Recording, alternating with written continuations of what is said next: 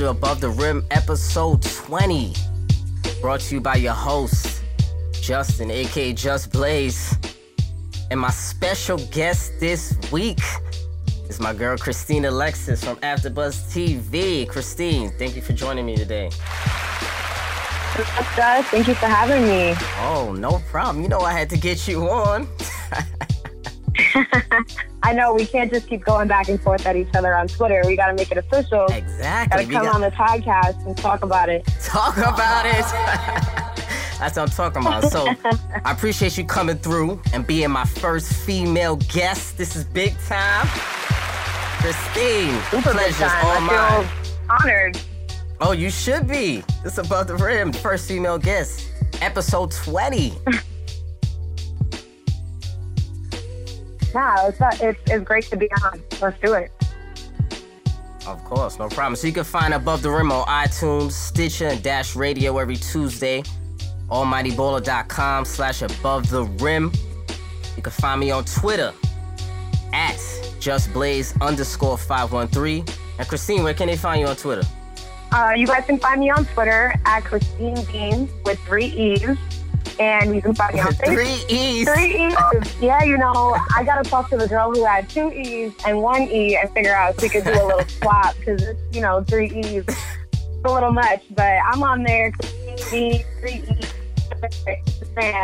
On Facebook, Christine Alexis. You can find me there. There we go. There we go.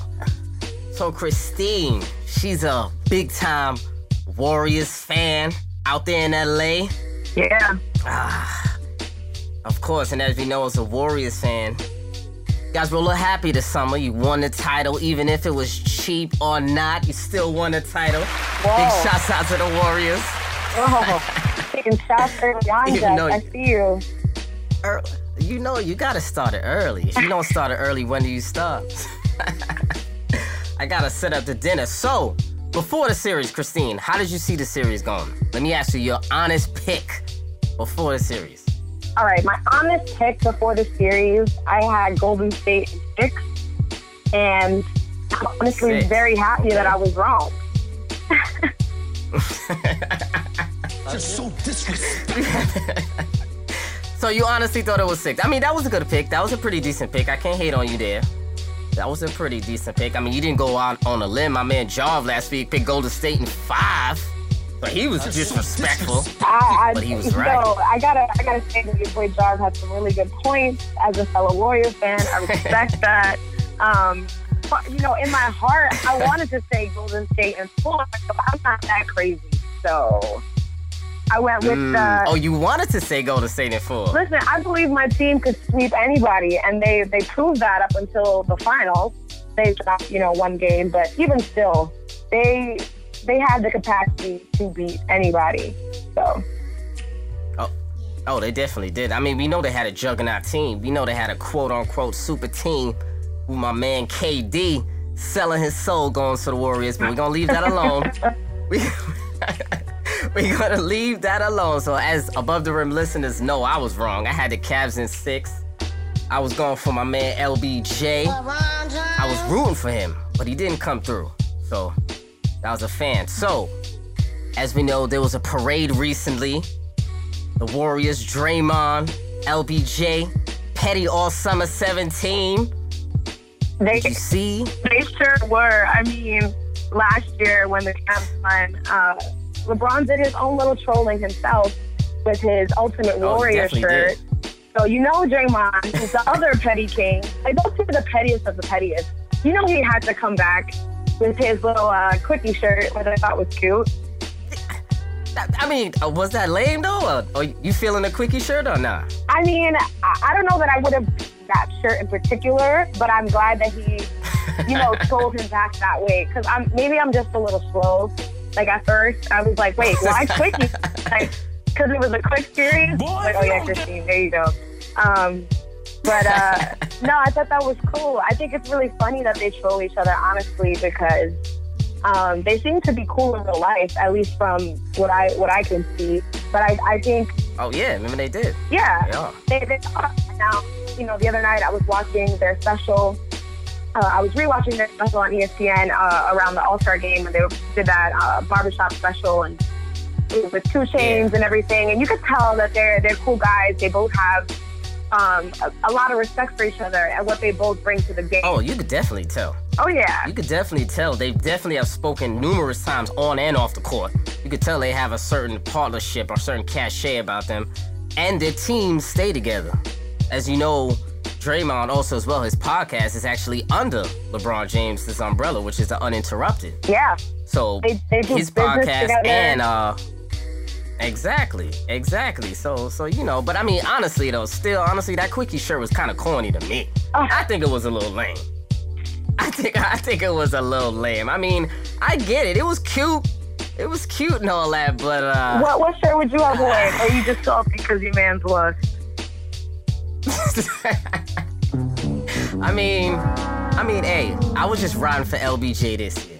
I'm not the biggest LeBron James fan. I mean, I respect his professionalism, but everyone knows I'm a hated Warriors nemesis because I am a Clipper fan. So I can't give any love. Oh man, to the Warriors, but any love. I mean, they get love on court performance. I'm a student of the game. I'm a basketball fan, so you gotta love how they play, of course.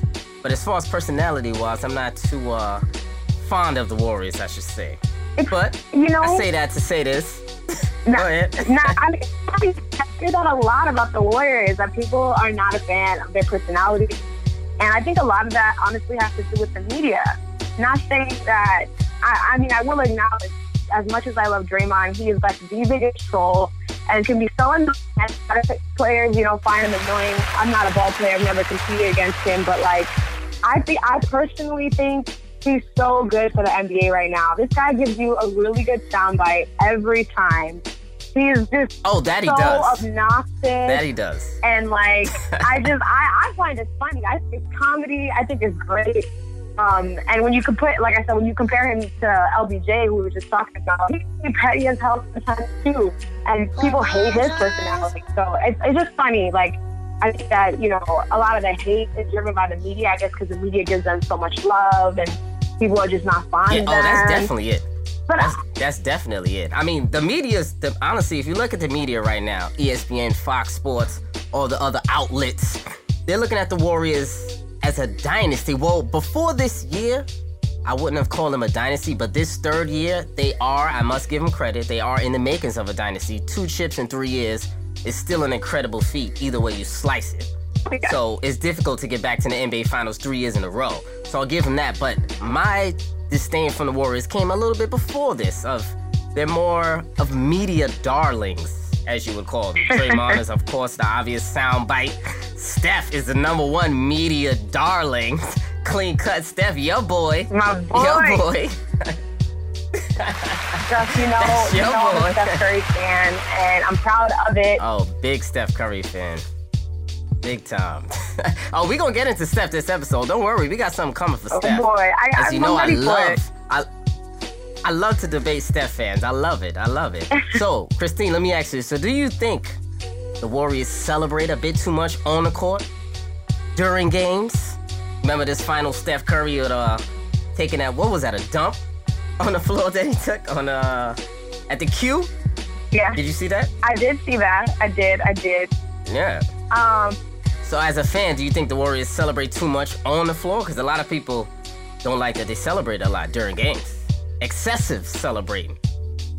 To be my complete honest opinion is I really don't care that they celebrate a lot because they're so damn good. Like, they have a reason to celebrate. Like, this is a game. Thank you. I'm glad you said that. Like, for real, I feel like... I'm glad you said that. Yeah, like, it's a game at the end of the day. And, you know, a lot of it, like we said, goes back to the media. I think they're the ones replaying that little clip of Steph shimmying, or of Draymond screaming in someone's face, or of Iggy pounding. Yeah. You know what I mean? Like, they shove it in your face, so it does look like it's a lot. But at the end of the day, a lot of people celebrate on other teams, and I don't see why we have to pick on the Warriors about it. How many times has LBJ stared you down in your face and screamed at you? You know what I mean? But that was off of. But that's LBJ though. Come on. I mean, hey. Listen. Honestly, it doesn't matter, to be honest. The media is getting soft NBA's getting soft, as we know. The man want to celebrate, let him celebrate. Listen, if you're getting beat by 20, they deserve to celebrate. I completely agree. Let them celebrate. There's still guys who, at the end of the day, fans of the game and are living their best lives right now. In your 20s, you know, competing for a chip. Like, I don't see any reason why you shouldn't take every moment to celebrate where you are and enjoying the moment. Like, let them live. I think that's just another, like, media talking point. You know, it's a 24-hour news cycle. You got to keep things going. But really, it's not enough to be paying attention to. It's definitely not. It's definitely not. I feel you. I couldn't have said that any better. So, Christine, so since the Warriors won in the finals, KD, as we all know, won finals MVP, they're getting a little bit disrespectful talk around the NBA. Now all of a sudden there's a bit of a switch on who's the number 1 and number 2 best player in the NBA. Of course, it used to be LeBron James, but some are now saying that KD is the best player in the NBA. Agree or disagree, Christine? Oh, I'm gonna say... Be honest. All right, listen, I'm gonna be honest. Here's my honest take. I think KD is the best player right now. Is he the best player, like, ever? No. I think he has a lot of catching. No, right now. The best player in the NBA right now. Has he superseded LeBron James in the best as a... Whoa, right now? So disrespectful. Why? Well, first of all, let's give that man some respect. KD copped the Finals MVP this year, had a hell of a season and a hell of a postseason, which is why I give it to him right now. And, you know, history tells the story of winners. And right now, KD won. He beat LeBron. And I think that... This year, you're right. You're right. Okay. You're right about that. But I think... I don't know. I guess for me, the argument kind of bleeds into whether KD is better than LeBron overall. I think right now, KD is definitely the best. He dominates both ends of the floor, just like LeBron does. I'm giving them both credit. But I was getting ready to say, don't get disrespectful now. I know you does. Listen, I'm just waiting for you. I'm waiting for you right now. All right, well, I'll say it short. KD dominates both ends of the floor. He had such an the X factor. I think he was obviously the edge that put the Warriors over this year. I think he's just no doubt about it. Prolific scorer. I think he plays with so much heart and hunger and tenacity, and he doesn't give up. I respect his game a lot.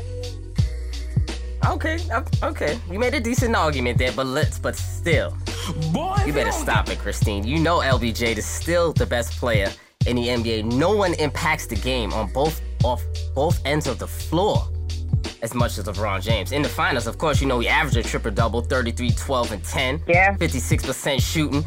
KD, not too shabby as well. He did average 35, 8 rebounds, 5 assists, and he came up in big moments. That's where I feel like KD excelled in LeBron James in this finals. He's still not the better player, but he performed better in late game moments. So I give KD the nod there, but still, all in all, LBJ is still the best player in the game. But KD, I've always said, is the second best player in the game. He's better offensively. He's a better offensive player than LeBron James, but top to bottom, from 1 to 10, all facets of the game, impacting the game on both ends, I still gotta give it to LeBron. I can't disrespect that man. So I gotta ask you, a question that I thought of myself is if Golden State needs him, or does he need Golden State? And I think that's an interesting question. Christine, you want to tackle this first on me? I'll let you go first on this one.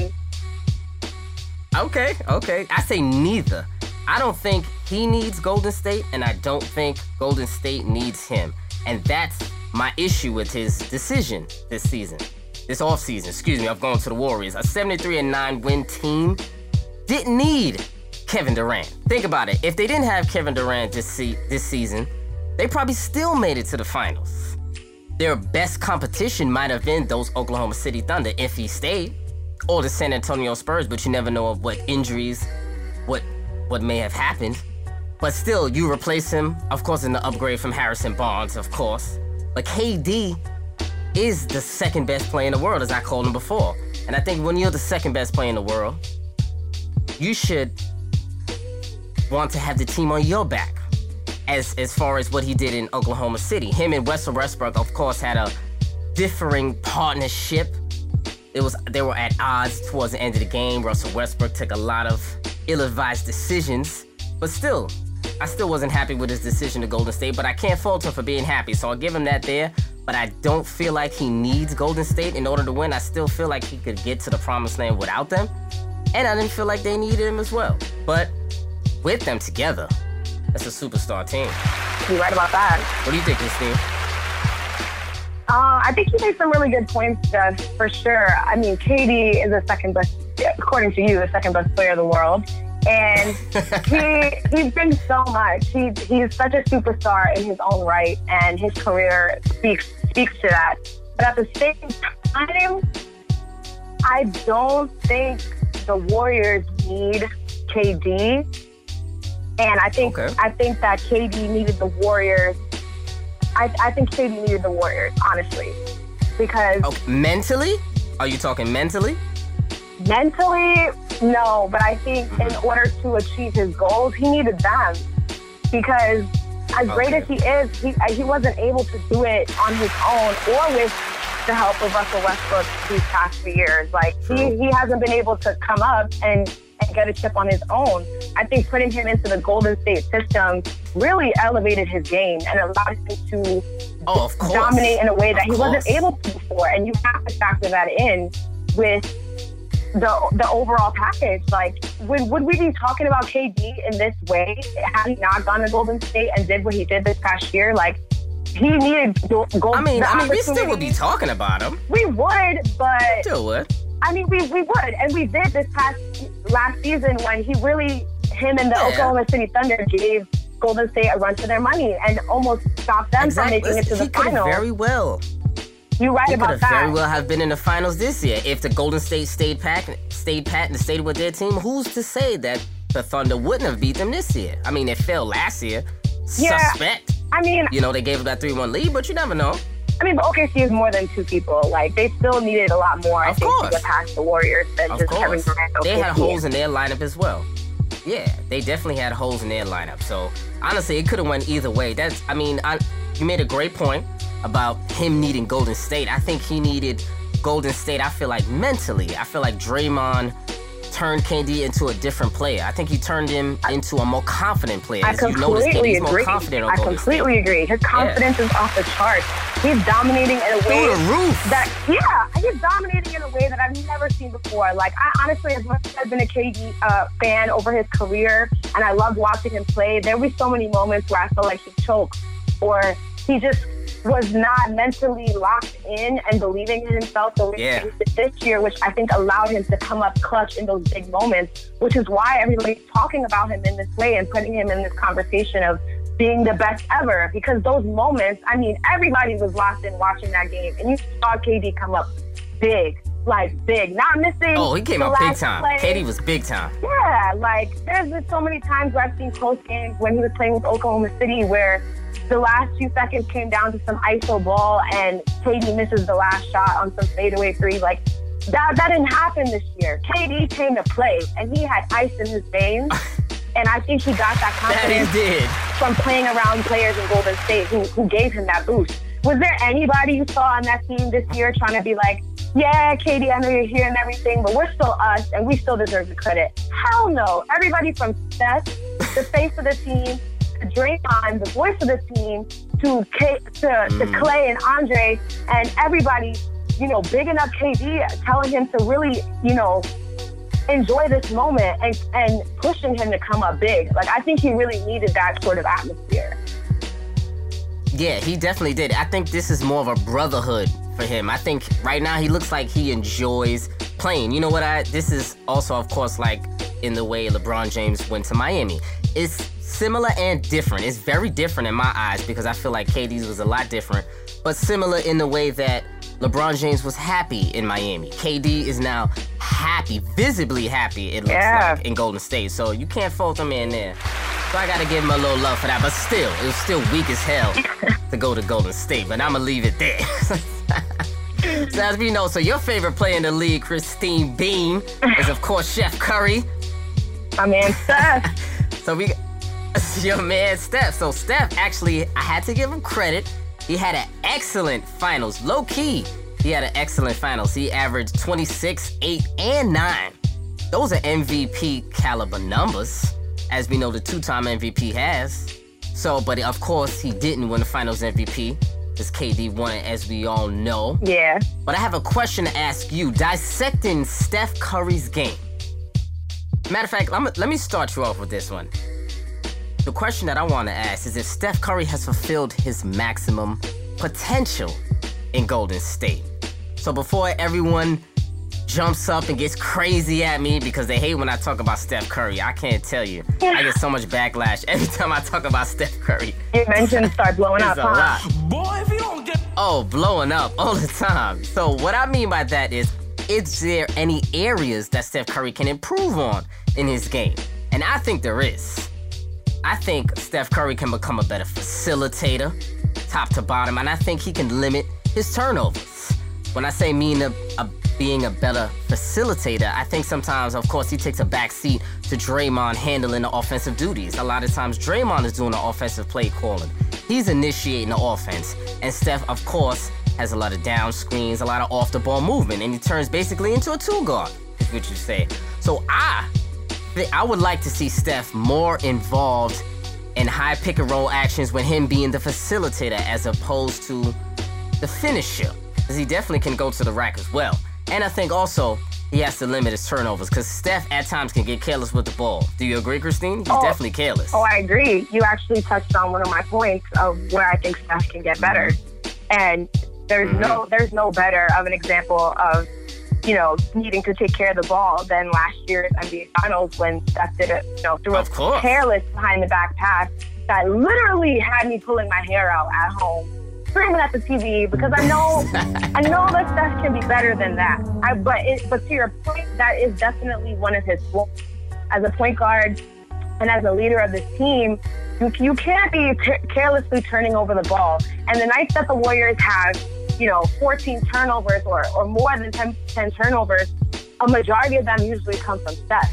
He's either just not locked in. A vast majority of them. Yeah, and it bothers me that that's such a big part, flaw in his game. Because, a lot of people like to talk about him not being a really good defender on that side of the court. But, at one point he led the league in steals. I was getting ready to get there. I'm glad you said it's defender as well.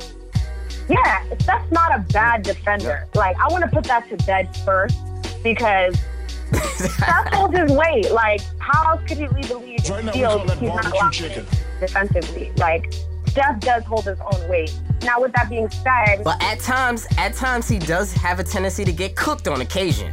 Let's be clear, though, Christine. At times, at the top of the key, Kyrie, on an isolation play, he does tend to cook him. Steph cooked Kyrie a couple times, too. Let's not forget that either. Those two are just the best ball handlers ever. So occasionally one has to cook the other. Kyrie definitely has that edge over Steph, but I say that because we don't hold Kyrie in the same breath that we hold a Steph Curry. Steph Curry is a two-time MVP. Kyrie Irving is nowhere near an MVP. So that's why we hold Steph Curry to a higher standard as far as his defense. We'd rather him to be a lockdown defender as well. That would up his game and up his potential. I feel like he can improve on that. I agree with you. I think though, the system that Steph plays in right now doesn't be the best defender on the team. That system likes to maximize Steph's abilities as a scorer and as an all-around player. Of course. So I think that's why they use Clay on the other team's superstar, because he is a better defender. Like, they really have a jack of all trades with having Clay there. So I think he picks up a lot of the load that Steph does, because honestly, he doesn't have to. They need Steph to be doing other things. If you want to talk about, overall game and who Steph is and the legacy that he leaves, no one can really go out there and be like, one of the best defenders of all time, that guy, Steph Curry. Definitely not. But I don't think of course not. I'm giving you too much material here. I'm a Steph Curry lover, don't get me wrong.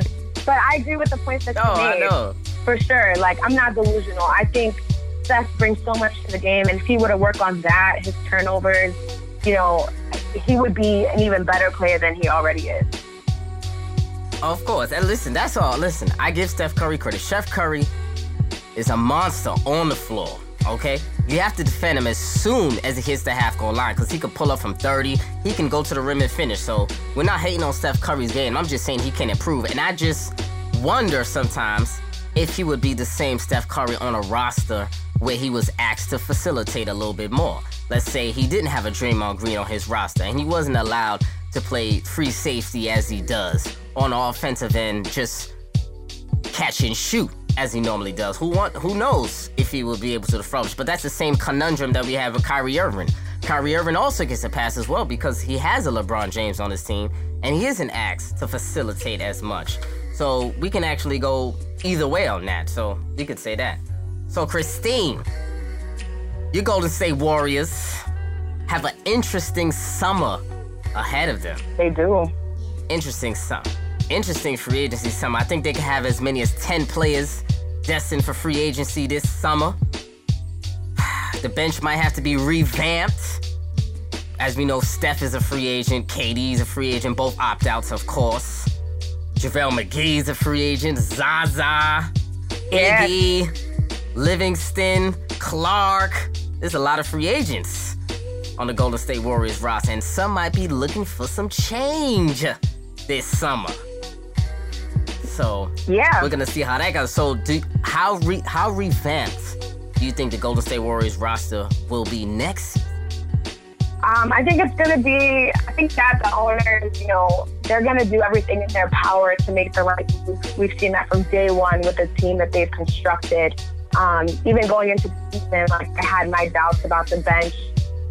Because I really was a fan of last year's bench, but this year's bench really showed up. I mean, Livingston. They stepped up in the playoffs. They stepped up in the playoffs. Hell yeah, because like the 2016 Warriors team, they were known for their depth. They could literally go deep into their bench and still be able to sustain a lead without their superstars on the floor. A lot of people were worried about that going into this season, whether or not they'd find their way and get a good rotation that was strong enough to keep the games going. And they did.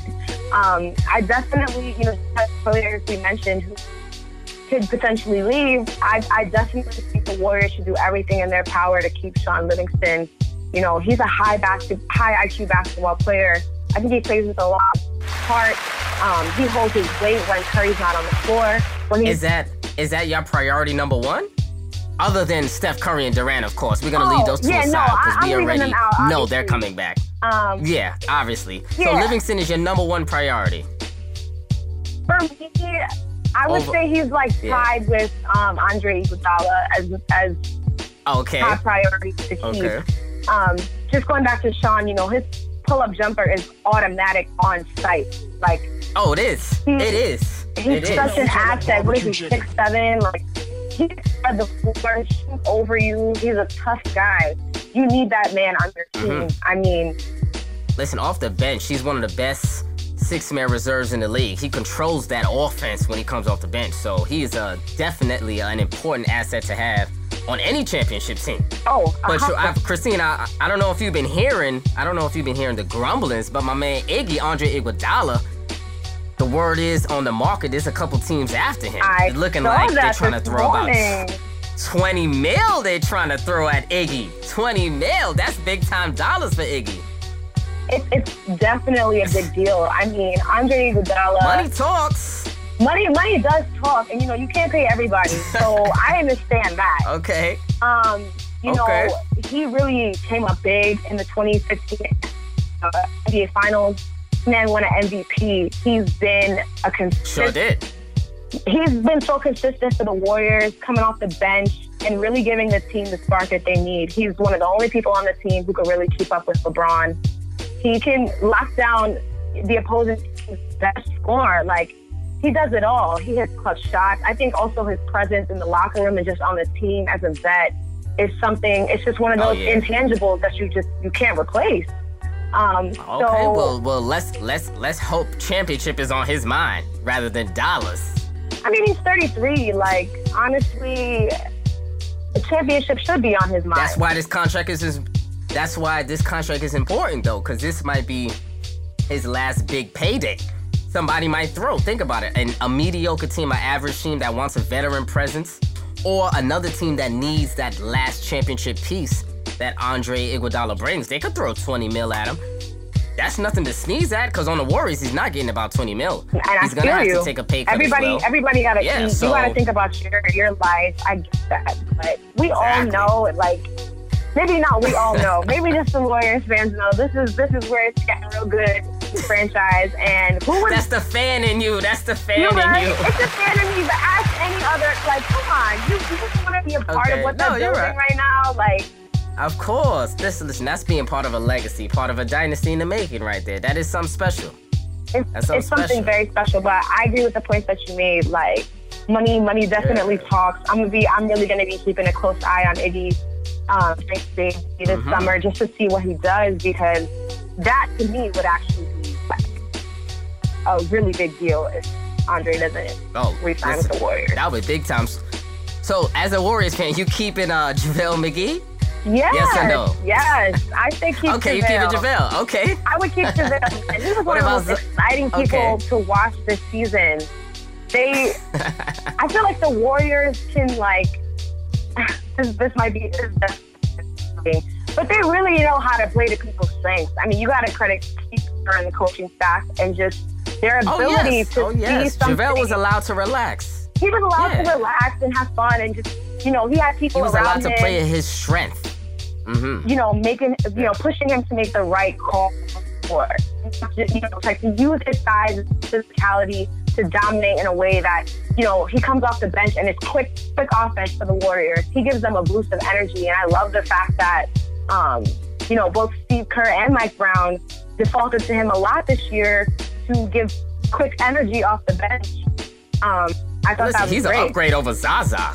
He's an upgrade over Zaza. Oh, my God. Zaza, to me, is atrocious. Zaza, he has to go. I couldn't dirty ass. Zaza's a dirty ass. I know what you're getting at. I'm not even going to get into that part of the game, but Zaza gotta go. Zaza gotta go.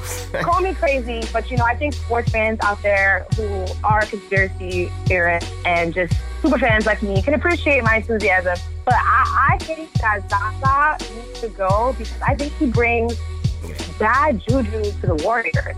Like, I really don't think they need him next season. Like, he's like... Not at all. The poor man's Andrew Bogut, I think. And even Bogut, I thought, should have gone. I mean, I don't know. I just don't see him being an asset to the Warriors next year. No, you make it up.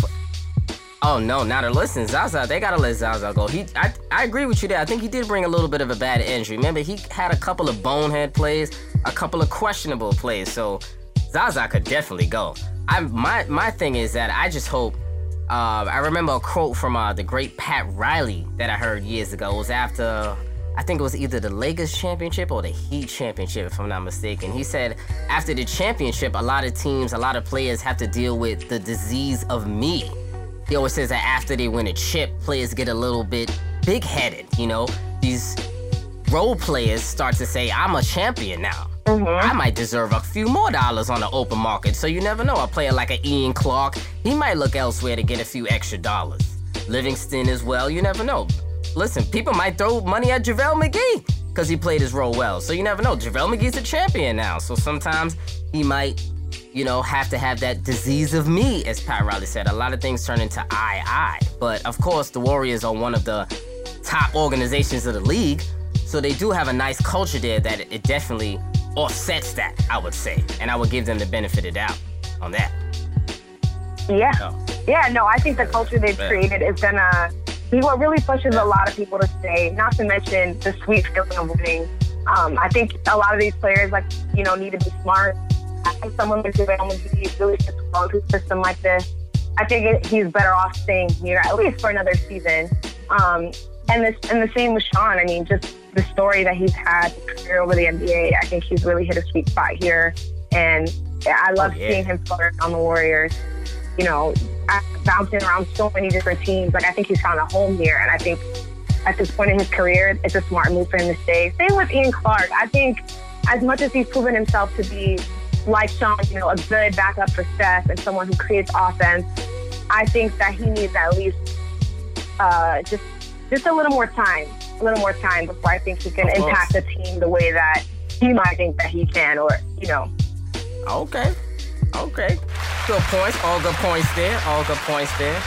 So, listen, let's hope for a nice, interesting offseason for you, and let's hope the Warriors stick with the players that you want, Christine. Let's hope. I know you rooting for the Warriors, and I'm not.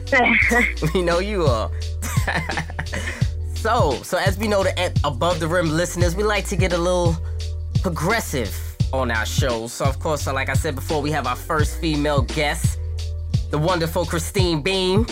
You know, so what I thought about when I thought about having her on, I thought about Becky Hammon and how she has been a groundbreaking in today's NBA and how she's the first female assistant coach of the San Antonio Spurs. So I feel like the NBA is in a really good state right now, and I feel like they can be more progressive and up the ante.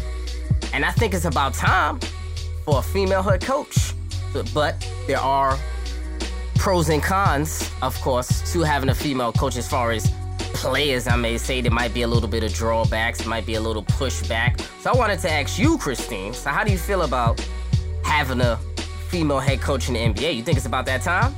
I think it is about that time. I think it would be something really great for the NBA. I mean, it would just be volume.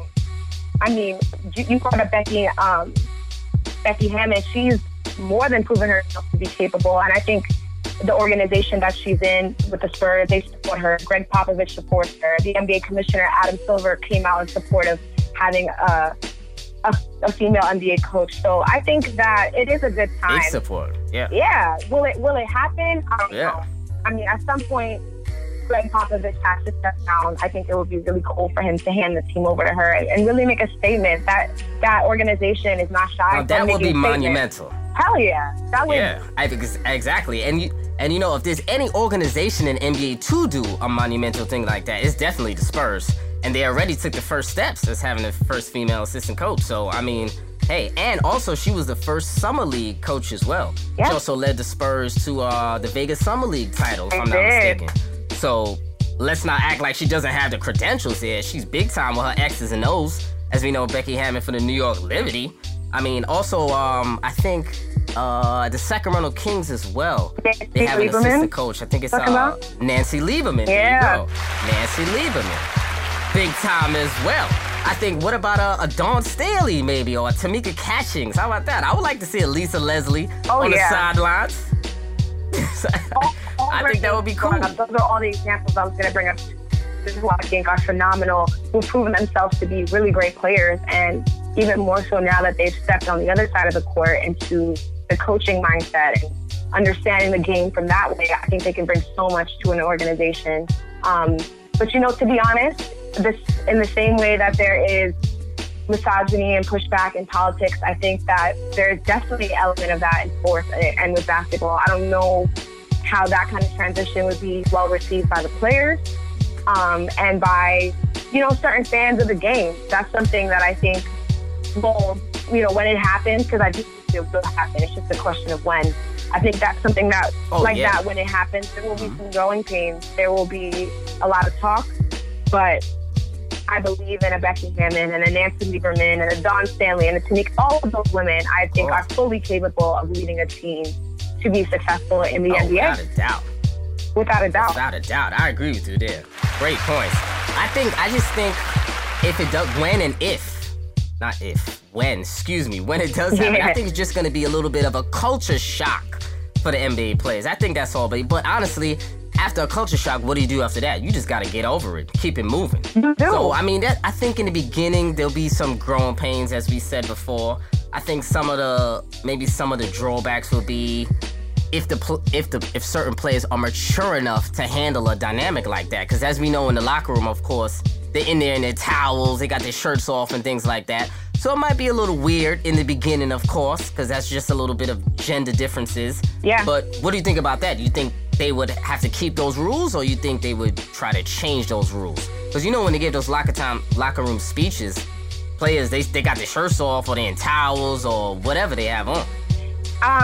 You bring up a good point because that's actually one of the areas where I thought there would be the most kind of, awkwardness and, needing to adjust. Yeah. I think personally, at the end of the day, we're all humans. Like, I think you should be mature and comfortable enough to be okay with a woman speaking to you in that way. But at the same time, I'm not a man. I don't know the culture of a man's locker room. And just, I'm sure there are little things that, just are different when you're there are things that happen in the locker room. You know what I mean? Like, there definitely are differences. There are differences. It's more of a comfortability factor, I would say. We're more comfortable with that because, that's the norm, of course. Of course. And we do, men say things in the locker room that they don't always necessarily want to get out, or they don't want to seem controversial or misogynist when they're necessarily not wanting to feel that way. So I think that may be the biggest adjustment, I feel like that would be. And I think that might be the same thing as if an openly gay player was in the locker room. I feel like it would be the same kind of adjustments in that way. Yeah. I feel like not to compared to two, but I feel like it would be the same type of adjustments. I mean, this is a big step, but I feel like it's a step that can be taken nonetheless. I agree with you. I think it's a huge step that can be taken and will be taken and should be taken for the simple fact that the world is becoming a lot more progressive. I mean, in some ways, things are a little bit backwards, but for the most part, things are becoming a lot more progressive. I think the NBA is a progressive league, and I think that this would be such a great opportunity to bridge the gap and give a woman a role that should be hers based on talent and not just on her gender. And that's also, I'm also going to give the players the benefit of the doubt here as well, and speak to their maturity because it's not like they don't have female trainers and athletic directors and great point. That interact with them on a day-to-day, whether their shirts are off or not. There are people who there are really strong, passionate women who are passionate about basketball and the organizations that they work for, regardless of what position you put them in, will continue a level of professionalism and treat these men with respect. The same from them in an atmosphere to win. At the end of the day, I think that's what it's about, and I think it will be a really good teaching and learning moment for maybe guys who aren't comfortable with that to get comfortable with it, because women aren't going anywhere. We're going to continue to enter male-dominated spaces and make a statement, and that's just something that people need to wrap their head around and get ready for. Talk about it! I dropped the mic on that one. Drop the mic on that. That's what I'm talking about. See, they all women just as passionate as you are. Look how we just hit the passion in your voice. That's what I'm talking about right there. So I definitely think it's gonna happen, and it will happen. And women have been making more strides lately in sports. Of course, in sports talk, we got Carrie Champion, Molly Karam, Rosalind. We got. Listen, there's a lot of progression, so it's definitely gonna happen, and it definitely should happen. I would love to see Becky Hammon as the first Spurs head coach. That would be big time. Big time. So I hope the NBA definitely goes for that. And lead them to on a a lighter note, though, or playoff appearance. Like, come on. Oh yeah. Oof. Oh, come on. Definitely. So as you know, in the finals, also there was other controversy surrounding women in the other way. A lot of people blamed Chloe for Tristan's terrible finals. They call it the Chloe curse that Tristan had, even though Tristan was nowhere to be found. I had a lot of heat for Tristan Thompson, a lot of heat. Your boy Tristan Thompson was on the back of a milk carton. He was nowhere to be found, bro. The whole finals. Except for game 4, I gave him. He came up in game 4. He played decent in game 5. But listen, Tristan Thompson, it was a milk carton for you. So do you think spouses play a role in the athlete's on-court performance? I do, actually. I think it goes more than just spouses. I think it's family. I think it's all of that for many reasons. Just starting with Tristan Thompson, I think that he obviously showed up a little bit more in game 4. Maybe it could have been that Chloe was there. Maybe he wanted to, show up a little bit more. He was hyped that night. Yeah, I mean, he was hyped. Maybe the Kardashian curse didn't get him that night. Who knows? I mean, but with Tristan Thompson in particular, he really wasn't a factor this year in the playoffs. And I think, there was a lot of things that he did that I think could have been corrected with putting in more effort over the regular season. But back to my original point, I think spouses do play a role in an athlete's on-court performance.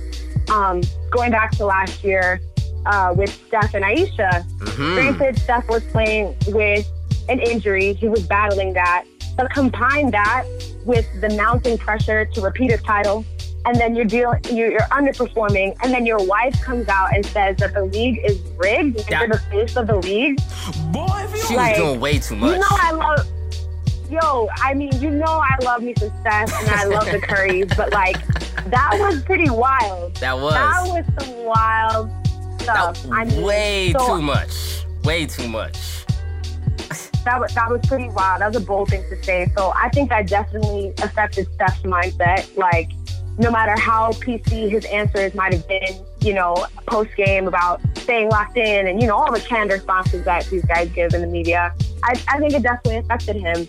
Yeah. And even, like I said, even more than just spouses, with family. Look at everything that Isaiah Thomas went through this year, losing his sister. Yeah. You can't tell me that it affects his on-court performance for the better and for the worse. I mean, he came out and had some crazy games. So, he did. Everything going on in your personal life in one way or another is going to affect you on the court. Okay.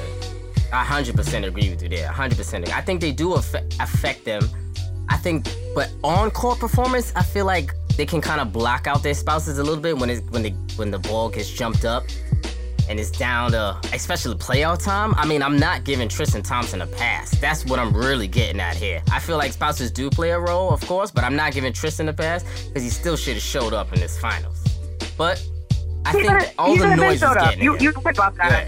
Yeah. It was an APB out for him. Back of a milk carton. Tuscan. Somebody go find Tristan. He was on the back of one of them cartons.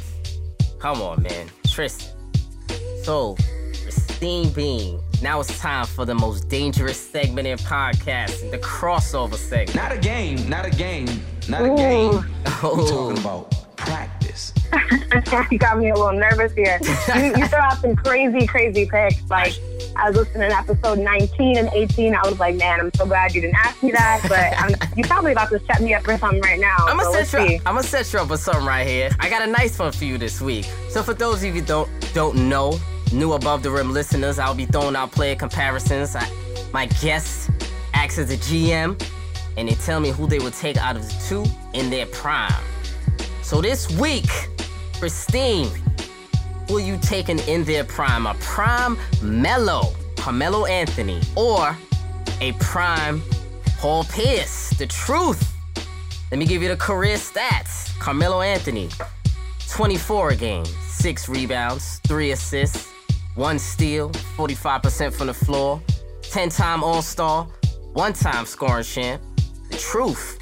19 a game, 5 rebounds, 3 assists, 1 steal, 44% from the floor, 1-time champ, a finals MVP, also a 10-time All-Star. Christine, who you got? Got Melo or the truth? Oh, okay. Everybody from New York, please don't hate me for saying this. But I'm gonna have to pick the truth. I'm gonna have to take Paul Pierce. Talk about it. You picking the truth. Okay, tell me why. Although his shooting percentage might be just a percentage shorter than Melo's, I think as a GM, thinking bigger picture-wise,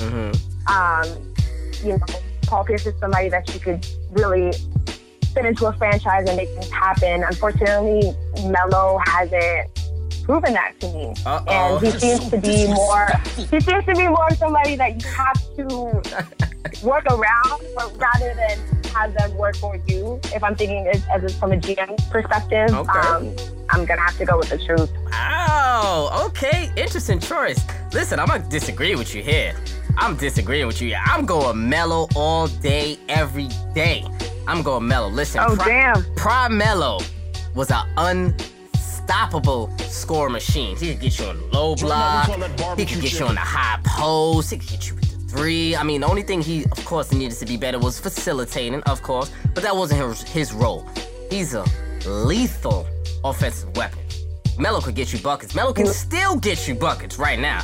But there's no fault in you picking Paul Pierce. The truth. If you're picking better leader, I definitely agree with you there. I will go with the truth. But as far as talent-wise, my man Melo was a force. I still think Melo got bad luck. I mean, he messed up coming to the Knicks. That was a fail for him. That was his fault. I feel like that changed it for me because you're right. He is a great pure offense. It messed up his reputation. It killed his reputation. Yeah, Killed it really did. It really hurt his reputation, and just all the issues that he's had in New York, I think, doesn't make him move into another team who may want to acquire him. Not at all. Seriously, but Melo, I think right now, so do you think there's any truth to the Melo rumors? Melo in Cleveland? Or Melo to LAC, my Clips? I can see Melo going to... I can see him probably going to the Clips over I could see him go to the Cavs. Although a lot of people think that's going to be the trajectory, I don't think that Melo and LeBron can play in the same system together. I mean, I feel like they can because of LeBron James, because of the greatness that is LeBron James. I think he would calm Melo down, and he would have more of the role that a Kevin Durant has on Golden State, just to be your main offensive threat. I just need you out there to get me buckets. I'll take care of the rest. Let's not even compare those two because I don't think Melo can play the way that KD can. And I don't think he would have the kind of championship. That's a little, I don't know. That's a little much. Oh, listen. Offensively? You think you're going to put Melo on a team and they're all of a sudden going to be playoff contenders and fight for a chip? I don't think so. Listen, get the Knicks Melo out of your brain. The last couple seasons of the Knicks Melo. Melo playing with proper talent, under the right system, under an elite point guard a la Chris Paul. With him not having the onus on him to facilitate, Chris Paul is going to get him those easy buckets. Melo basically has to post up, low block, shoot open threes, and then get me buckets when it's crunch time. That's all we need from Melo, and that's what he does best in my mind. So he doesn't have to be a leader. Take him out of that leadership role, and Melo flourishes, because Melo still gets you buckets. He still gets you 20 to 30 every night, easily. Well, then, if that's the case, then I definitely stand by my assertion that he should go to the Clippers rather than the Cavs. Yeah. I think Clippers are a better fit. Either way, Clippers are a better fit to me. Way better fit for him. Better fit. So, shouts out to you picking the truth, though. Shouts out to you picking Shout out to the truth. I got love for the truth, so I can't hate on you there, because I got love for the truth. Definitely. So, great choices on the crossover segment right there. So, Christine, I know you on AfterBuzz TV. You also do a NBA show on there as well. Tell the people about the shows you do on AfterBuzz. Yeah, guys. I'm a host at AfterBuzz TV. I host a bunch of different shows. Right now, I'm hosting a show for The Bachelorette on ABC. Okay. We're on Mondays at 9 p.m. Pacific. I know we may not have any Bachelorette fans on this podcast, but maybe there are. And it's been a dope experience, especially because this season's Bachelorette is the first woman of color Bachelorette lead on ABC, which is a big deal. Big time. Lots of really cool, interesting characters competing for her heart this year. So lots of fun doing that. And I also host an NBA playoff show for AfterBuzz TV. We just wrapped up covering the finals, and I'll be hosting our NBA awards show recap on June 26th. So be sure to tune in. We'll see if, Russ gets that award, or maybe the league gives it to Harden. We'll see. I mean, my pick for MVP was Harden, but I wouldn't be mad if Russ wins it. I wouldn't be mad at all. But everybody's gonna check out that AfterBuzz TV award show. That's the next NBA show that you're gonna be doing, the award show? That's the next NBA award show that we're doing. We may do a show covering the draft and just everything going on with the free agency this summer. So more details will come out about that on the AfterBuzz TV account. You can follow us on Instagram and Twitter, both at AfterBuzz TV, for more updates on that. So all the good basketball content you love, of course, we'll be having it. I gotta crack a quick joke though, because I'm not gonna lie. I told you before off air that I checked out one of those episodes of The Bachelorette, and I'm not gonna lie, that shit is comedy. I'll give you that. There's hella comedy on that show. I don't know how you do it. As far as reality TV goes, yeah, it's something else. I will say I was not really involved with the franchise until my sister was a part of it, and she put me on, and it's just great. It's in the funniest, weirdest way. Listen, that show is I couldn't believe that one, but my gripe is 2 hours though. ABC, 2 hours though. The Bachelorette could cut that down to an hour. 2 hours? That's not a bit much. I mean, yeah, you get at least, 12 times of different people saying, I'm really nervous going in tonight, I wonder if I got enough time with Rachel this week. I really hope I get a rose, or this person might be here for the wrong reasons. I wonder if they notice me. It's so repetitive. I mean, I'm not gonna lie, it's what are you gonna do? It's pure comedy. That one episode that I did check out, because I checked it out for you, not gonna lie, and it was hilarious. I appreciate you, Jess. Yeah, of course, but I'm not gonna lie, that shit was hilarious. But my man Demario, whatever his name is, the one who's playing basketball, that was comedy. So I said, oh, this is some drama going on in this show here. I'm not gonna lie, so so big. Oh yeah, and Demario's still making headlines. If any Bachelor Nation fans are out there, you guys know what's going on with Bachelor in Paradise and Demario and Corinne. So lots of crazy things happening in the franchise. Definitely something to check out, and you can catch a girl talking about it on Mondays at 9. Of course. So on Mondays at 9 on AfterBuzz, right? Tell the people where to find it and to find you as well. And that's Mondays at 9 p.m. Pacific. So if you're on the East Coast, I know it'll be a late watch for you, but our podcast goes up directly right after, so you can always watch it whenever you want.